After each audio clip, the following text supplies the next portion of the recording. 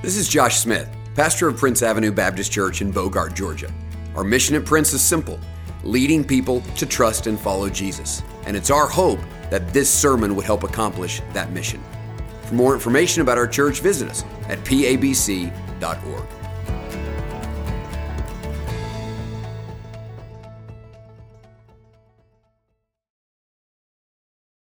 Well, I didn't know after singing all of that if I would have a voice left to preach. That was some good music this morning. But whether you're here in the room or in the pavilion today, take your Bibles and turn to Psalm 45. Psalm 45. I cannot wait to share with you the truth from this text this morning. I believe it will be helpful and encouraging for you. And my prayer that, as I just prayed a minute ago, that you would see the gospel, the old story, in a new and a fresh way. Have you ever wondered why it is that every generation seems to be drawn to the same fairy tales, the same stories, generation after generation, young and old, all telling these stories, retelling these stories, making these movies and remaking these movies, and all of them, if you just think at their basic core, are very much like a Hallmark movie. It's the same story, just different characters in a different setting. But there's this story that we have told over and over and over again, these fairy tale stories, and we love them. Not only just kids, but adults love them as well. We have found ways to make them both kid-friendly and adult-friendly. Disney tells us the kid story, and then we find ways through science fiction and superheroes to take the same story and to make it a little bit more appealing to others. Now, there's some obvious reasons why we like these stories. I think for boys, there are kingdoms to be defended. There are battles to be fought. There are princesses to rescue. There are dragons to be slayed and moats to be crossed. This is just everything in us, just loves this. And for the ladies, there's the hope of a princess that one day is going to come, a prince that is one day going to come. There is the belief that something magical is going to happen. There are beautiful dresses and there are horses to be rode.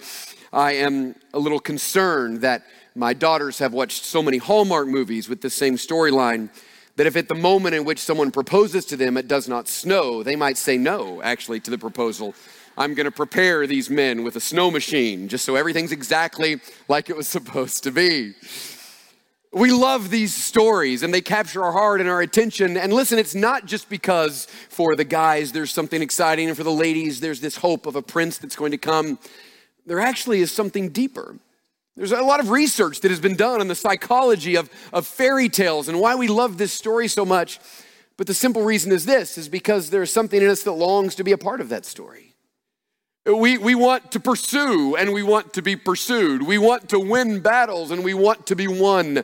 There is something about those stories that draws us in. And the reason is because God has put that story in our heart. That story has been placed in our heart by the God who created us because that story of being rescued is the story of the Bible. And it's the story of Psalm 45. Psalm 45 is a wedding song. It's a love song. We see it from the prescript there. Do you see those words right at the beginning of 45 before the verses? It says, to the choir master, we know it's a song, with a pleasing theme, it says in verse 1, but it says to the choir master according to the lilies. Now we have no idea what that means, according to the lilies, but the lilies stand for spring and purity and beauty. So even at that moment, it gives this kind of feel of something new and fresh and exciting. It's a maskil, which means it's a song written for instruction. It's not just to be sung, it's to teach us something. Of the sons of Korah, here it is, a love song. Now, maybe this is just the way that my mind works and some of my deep down desires from when I was younger. But when I think about the prescript here, it sounds to me like a host of a radio show introducing a new song to us.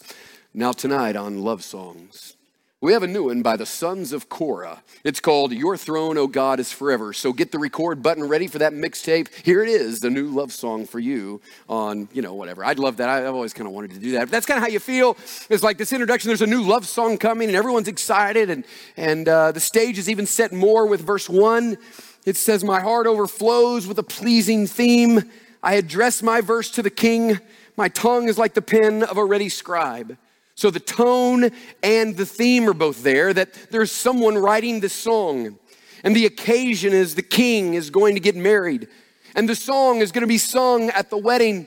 And this person writing this is so overwhelmed with emotion, so overcome by joy that they're about to burst forth from their heart. There's just this overwhelming desire to sing this song of love and joy. And so the whole feel is that of celebration. It's a beautiful moment. It's a wedding song. Now, the reality is this song is divided up into a couple of sections. In the first few verses, it tells us about the king, the groom, who is preparing for that wedding day.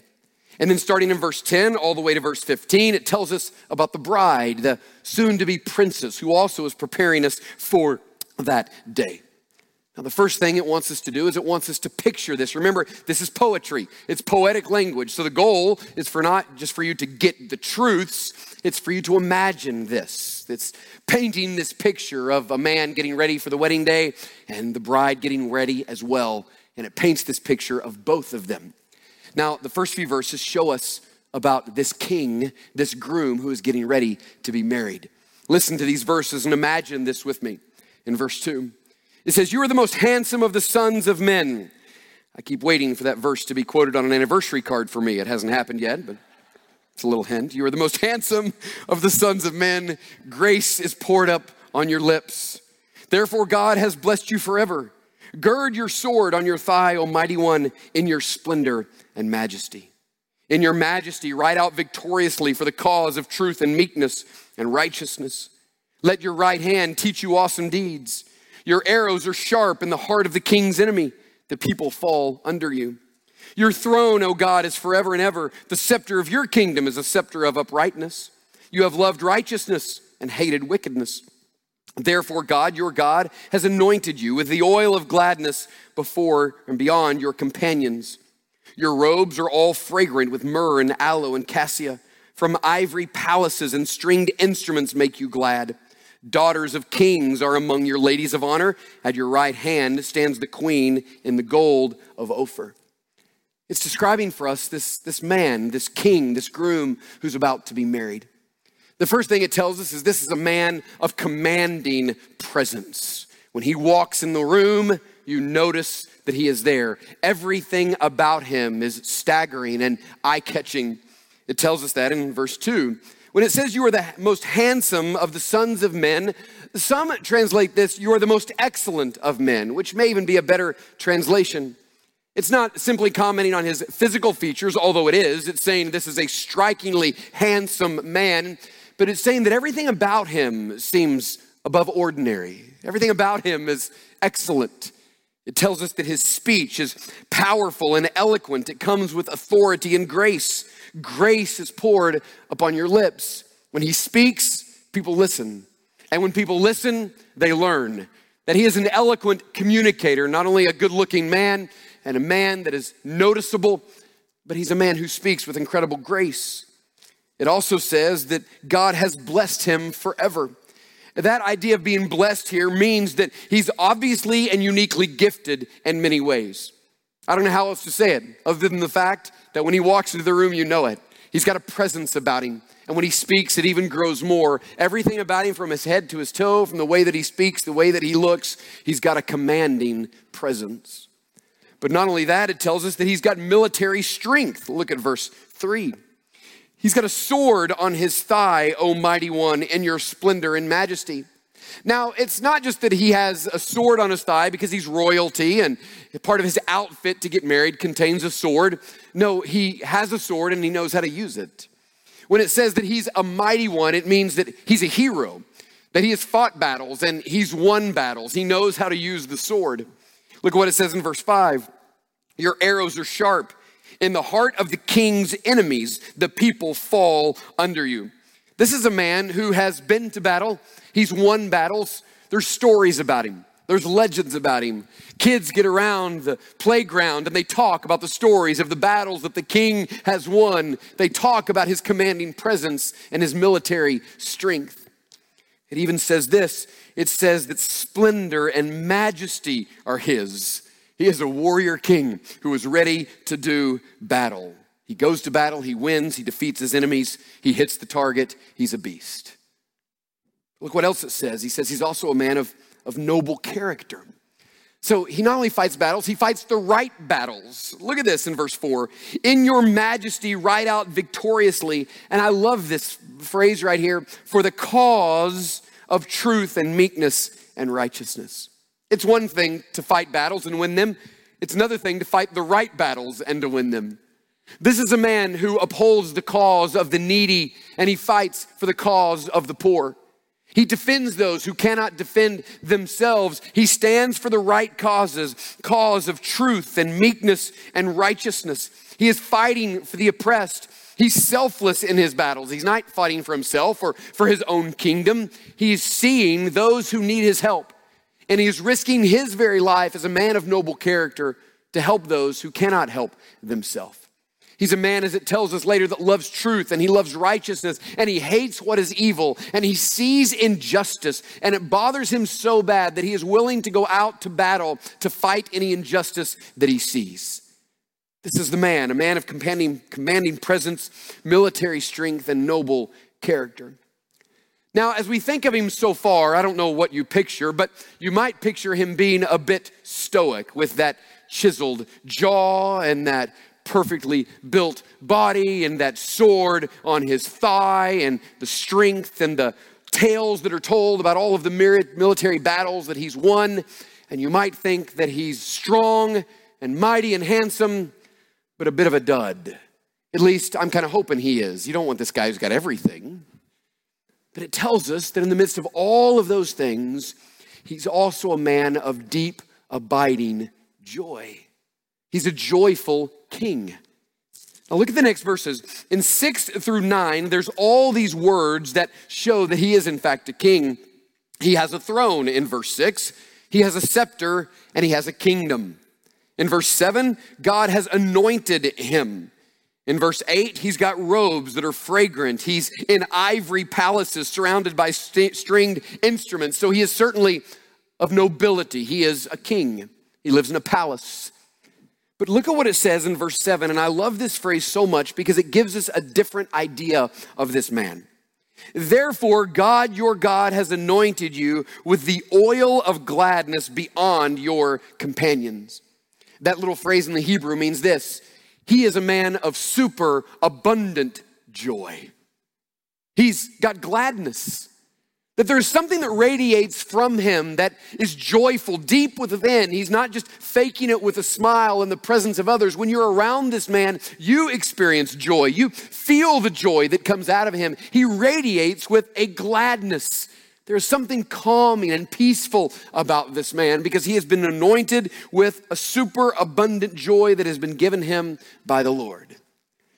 And part of the reason for this joy is it's his wedding day. I mean, he's got this outfit on because he's about to go to be married.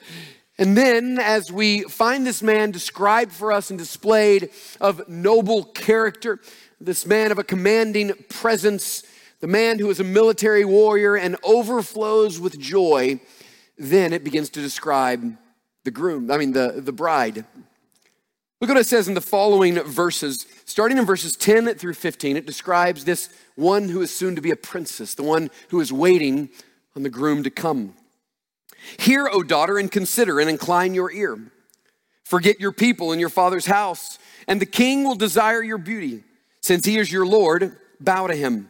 The people of Tyre will seek your favor with gifts, the richest of the people. All glorious is the princess in her chamber, with robes interwoven with gold.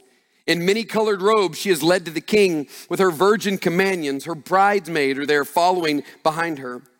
With joy and gladness she has it too. They are led along as they enter the palace of the king.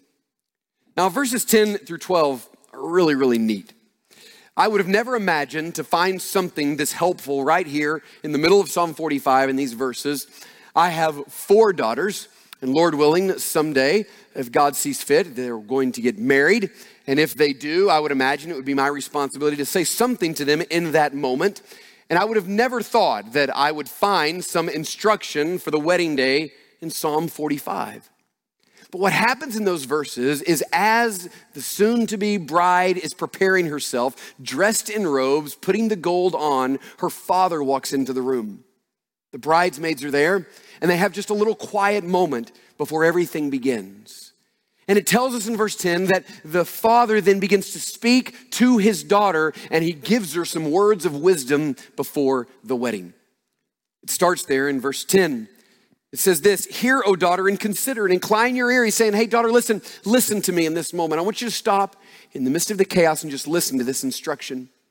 And he gives her 3 practical pieces of instruction and wisdom for this day, which you need to listen to because these are going to be important for us in just a moment.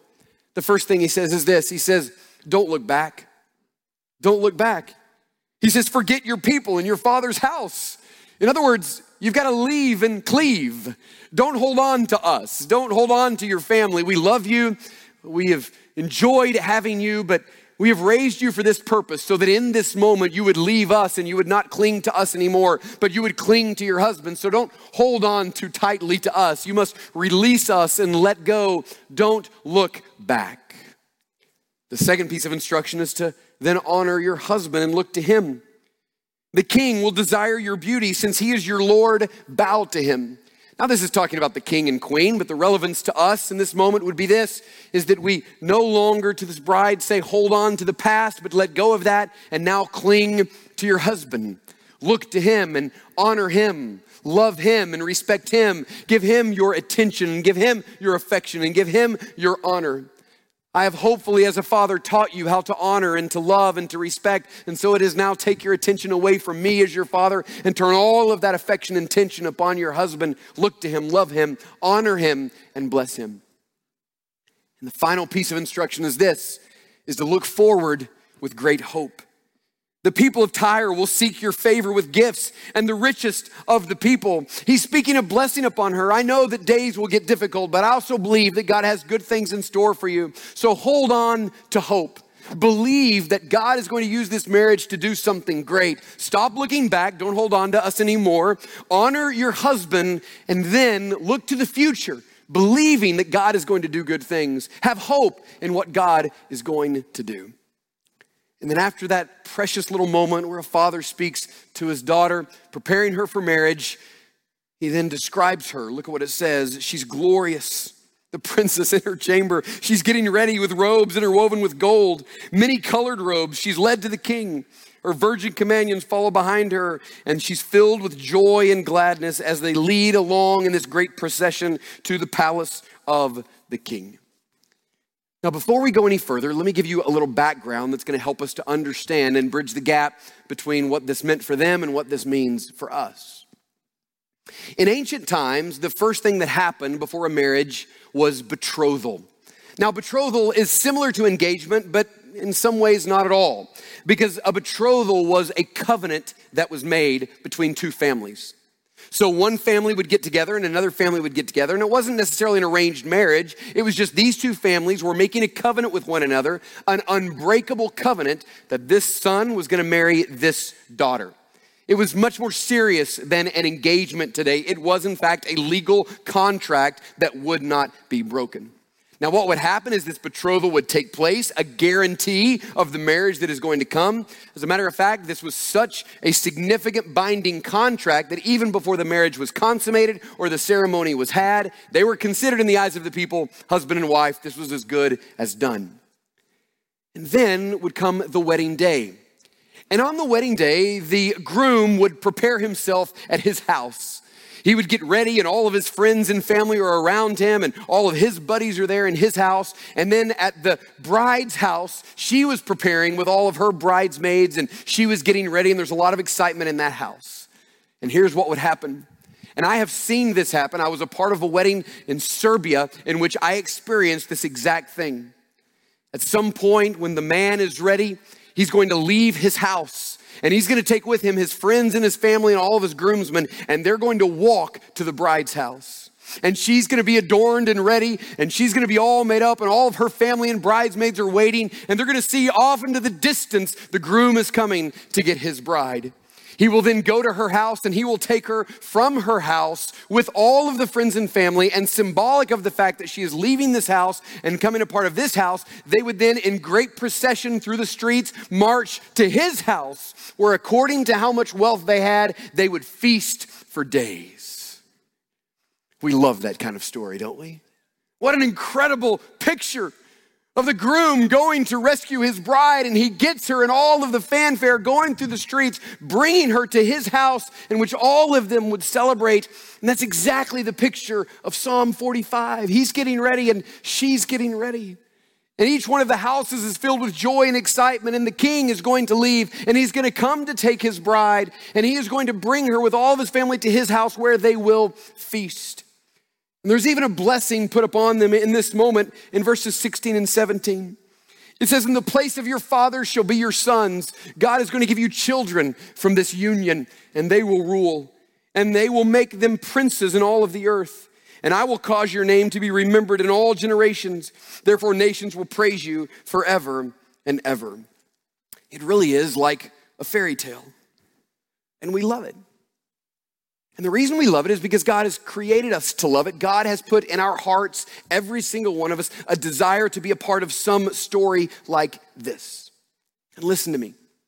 As strange as this may sound, this is not simply a wedding song.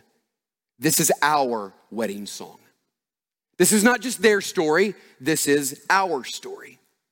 And we know that because Psalm 45 is what we call a messianic psalm. What that means, it's a psalm that is not only written about that king in that circumstance, but it is a psalm that is written about the coming king, Jesus Christ.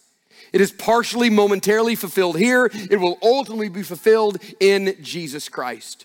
And we know this for many reasons. I told you a few weeks ago as we looked at one of our messianic psalms that anytime you see the king mentioned in the book of Psalms, it's certainly about that king, but even more so, it's about King Jesus. We're always looking at the king in the Psalms and saying, what is this telling us about Jesus? But we know for other reasons. Look at verse 6. It refers to this king as a man and God. "Your throne, O God," speaking to the king, "is forever and ever. The scepter of your kingdom is a scepter of uprightness." That's not a mere man. There's only one person who is fully man and fully God, and that is Jesus Christ. We know from verse 6 it's pointing us to Jesus. And then look at the end of verse 17. "I will cause your name to be remembered in all generations." Well, it can't be this king because we don't remember his name right now. "Therefore nations will praise you forever and ever and ever." Well, there's only one king whose name will be praised forever and ever and ever, and it's King Jesus. But if that wasn't enough to show us that this is speaking of Jesus, we could turn to Hebrews chapter 1, where the author of Hebrews is trying to make one point in Hebrews 1, and it's the point of the song we just sang a moment ago. It is simply this: Jesus is better. He's better than angels. He's better than prophets. Jesus is better. And as the author of Hebrews is making his case for the superiority of Jesus and the glory of Jesus and the supremacy of Jesus, he goes to Psalm 45. And he quotes these verses about being specifically referring to Jesus when he says this: "Your throne, O God, is forever and ever, Jesus. The scepter of your kingdom is a scepter of uprightness. You have loved righteousness and hated wickedness. Therefore, God, your God, has anointed you, Jesus, with the oil of gladness beyond your companions." The author of Hebrews knew that this was written about Jesus. The point is this, is that Jesus is in fact the ultimate king who is going to come and rescue his bride. Jesus is the one of commanding presence. Jesus is the one of noble character. Jesus is the one who is a mighty warrior. Jesus is the one who is a joyful king. Every verse of Psalm 45 is pointing us to Jesus Christ. He is the king. You say, well, what about us? Well, we're the bride. I mean, it's very clear from passages like Ephesians 5 and Romans 19 and 2 Corinthians chapter 11 that the church, those who have trusted Jesus Christ, are in fact the bride of Christ.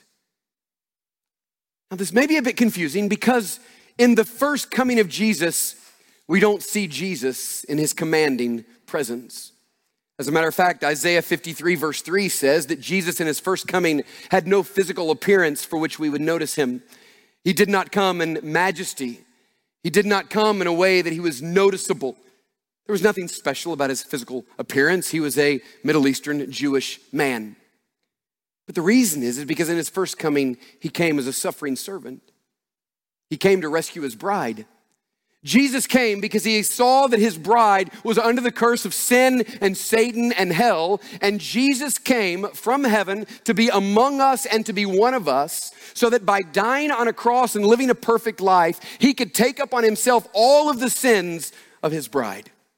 That he could die once and for all for every sin that you've ever committed, so that the punishment and the penalty for your sin could be taken away in one moment and placed upon Jesus Christ, and his perfect life could be then credited to your account. And the Bible says this, that if you will come to a place in your life in which you acknowledge that you're a sinner and there is nothing you can do to get yourself to heaven on your own merit, and the only hope that you have of being saved is by trusting in what Jesus Christ has done for you, making him the Lord and Savior of your life, and you call upon the name of the Lord, the Bible says you will be saved. You will be saved from the curse of sin and death and hell. In that one instant, by calling upon the name of the Lord, you will be saved. Now listen. 2 Corinthians 11 says this, that at that moment in which you choose to trust and follow Jesus Christ, you are betrothed to Christ. What does that mean? It means that there's a covenant that is made in heaven between you and God, an unbreakable covenant. When you give your life to Jesus Christ, there is a covenant that is made unbreakable. He will never leave you. He will never forsake you. He guarantees through the death of his son and the power of his resurrection that you will be his forever. He calls his own, he calls his sheep, and he's never lost one. He will not lose you. The wedding is not yet. But the betrothal has happened at the moment in which you come to Christ. And here's what that means. It means that there will be a day in which the skies will open, and the one with commanding presence and the one with noble character and the one who is a mighty warrior will in fact split the skies open, and everyone will see him and everyone will notice him. You will know that he has walked into the room. And at that moment, he will split the sky because he is leaving his home to come to his bride's home to get her and to take her with great procession all the way to their eternal new home in heaven. That's what's going to happen to you. If you are in fact the bride of Christ, the King of Psalm 45 will come and he will rescue you, he will deliver you, and he will bring you back where you will feast forever at what is called the marriage supper of the Lamb. That's the marriage ceremony. And then what is true of verses 16 and 17 will be true of you. It says, in place of your fathers shall be your sons, you will make them as princes in all of the earth. Ephesians 1 says God is gathering together a people for his son, Jesus Christ. And someday when Jesus Christ returns, he will establish his kingdom on earth where we will live with him for all of eternity. And we will rule and reign with him as princes over all the earth. And then what will happen is the name of Jesus Christ will be remembered in all generations, and nations will praise you forever and ever and ever. For all of eternity, there will only be one name remembered, and it is the name of Jesus Christ, the commanding, noble, warrior King. That he's coming. And he's coming to rescue you, his bride, who he has purchased by his blood. So the question is, well, what do we do till then? Here we are, betrothed to Christ, waiting upon the consummation of all things for that marriage supper of the Lamb. What do we do? Well, we listen to the instruction given the bride. You see, the father walked in and said to the bride, you're about to be married, you're betrothed. Let me tell you what to do while you wait. And it's the exact commands that are given to us. What the Lord says to us as we wait the coming of King Jesus is this: stop looking back. Don't look back. You lived your life of sin, those things you are now ashamed of. Don't hold on to those things anymore. Let go of those things. Turn from those things. And now turn your attention to Jesus Christ. Honor him and love him and give him your faithfulness and your worship. Serve him. Make Jesus the center of your life. And this is not only a one-time commandment, it's a continual commandment. We leave the things of the world and we cling on to Jesus as that which is ultimate and better. We acknowledge that there is no life, any life worth living outside of Jesus Christ. So we turn from those things, we cling on to Jesus, and then we look forward with hope. in the midst of every struggle and every heartache and every disappointment, that if you are a part of the bride of Christ, you can be assured of this: the skies will open and the King will come and he will take you and escort you to your eternal home. And you will feast with him forever. That's the promise of Psalm 45. And a passage like this exists for a few reasons. It exists primarily to just get us fired up about Jesus, which I'm hoping that's happening. You're just kind of staring at me this morning. This is really good news. But part of it is just to make us aware of this moment we're in, have this unbreakable covenant with Jesus, and he's going to come back and get us. And we just hold on to hope and get encouraged and confident in Jesus. It is also a call for some of you to get on the right side of Jesus, because when he returns, he will come and rescue his bride. And those who have not come to faith in him will not be a part of those who are saved forever, but those who are destroyed. And so it is by God's grace. Listen to this right now. God has brought you to this place on this day, in this moment, to hear the truths of the gospel. You can call upon the name of the Lord and say, Lord, I want to be saved.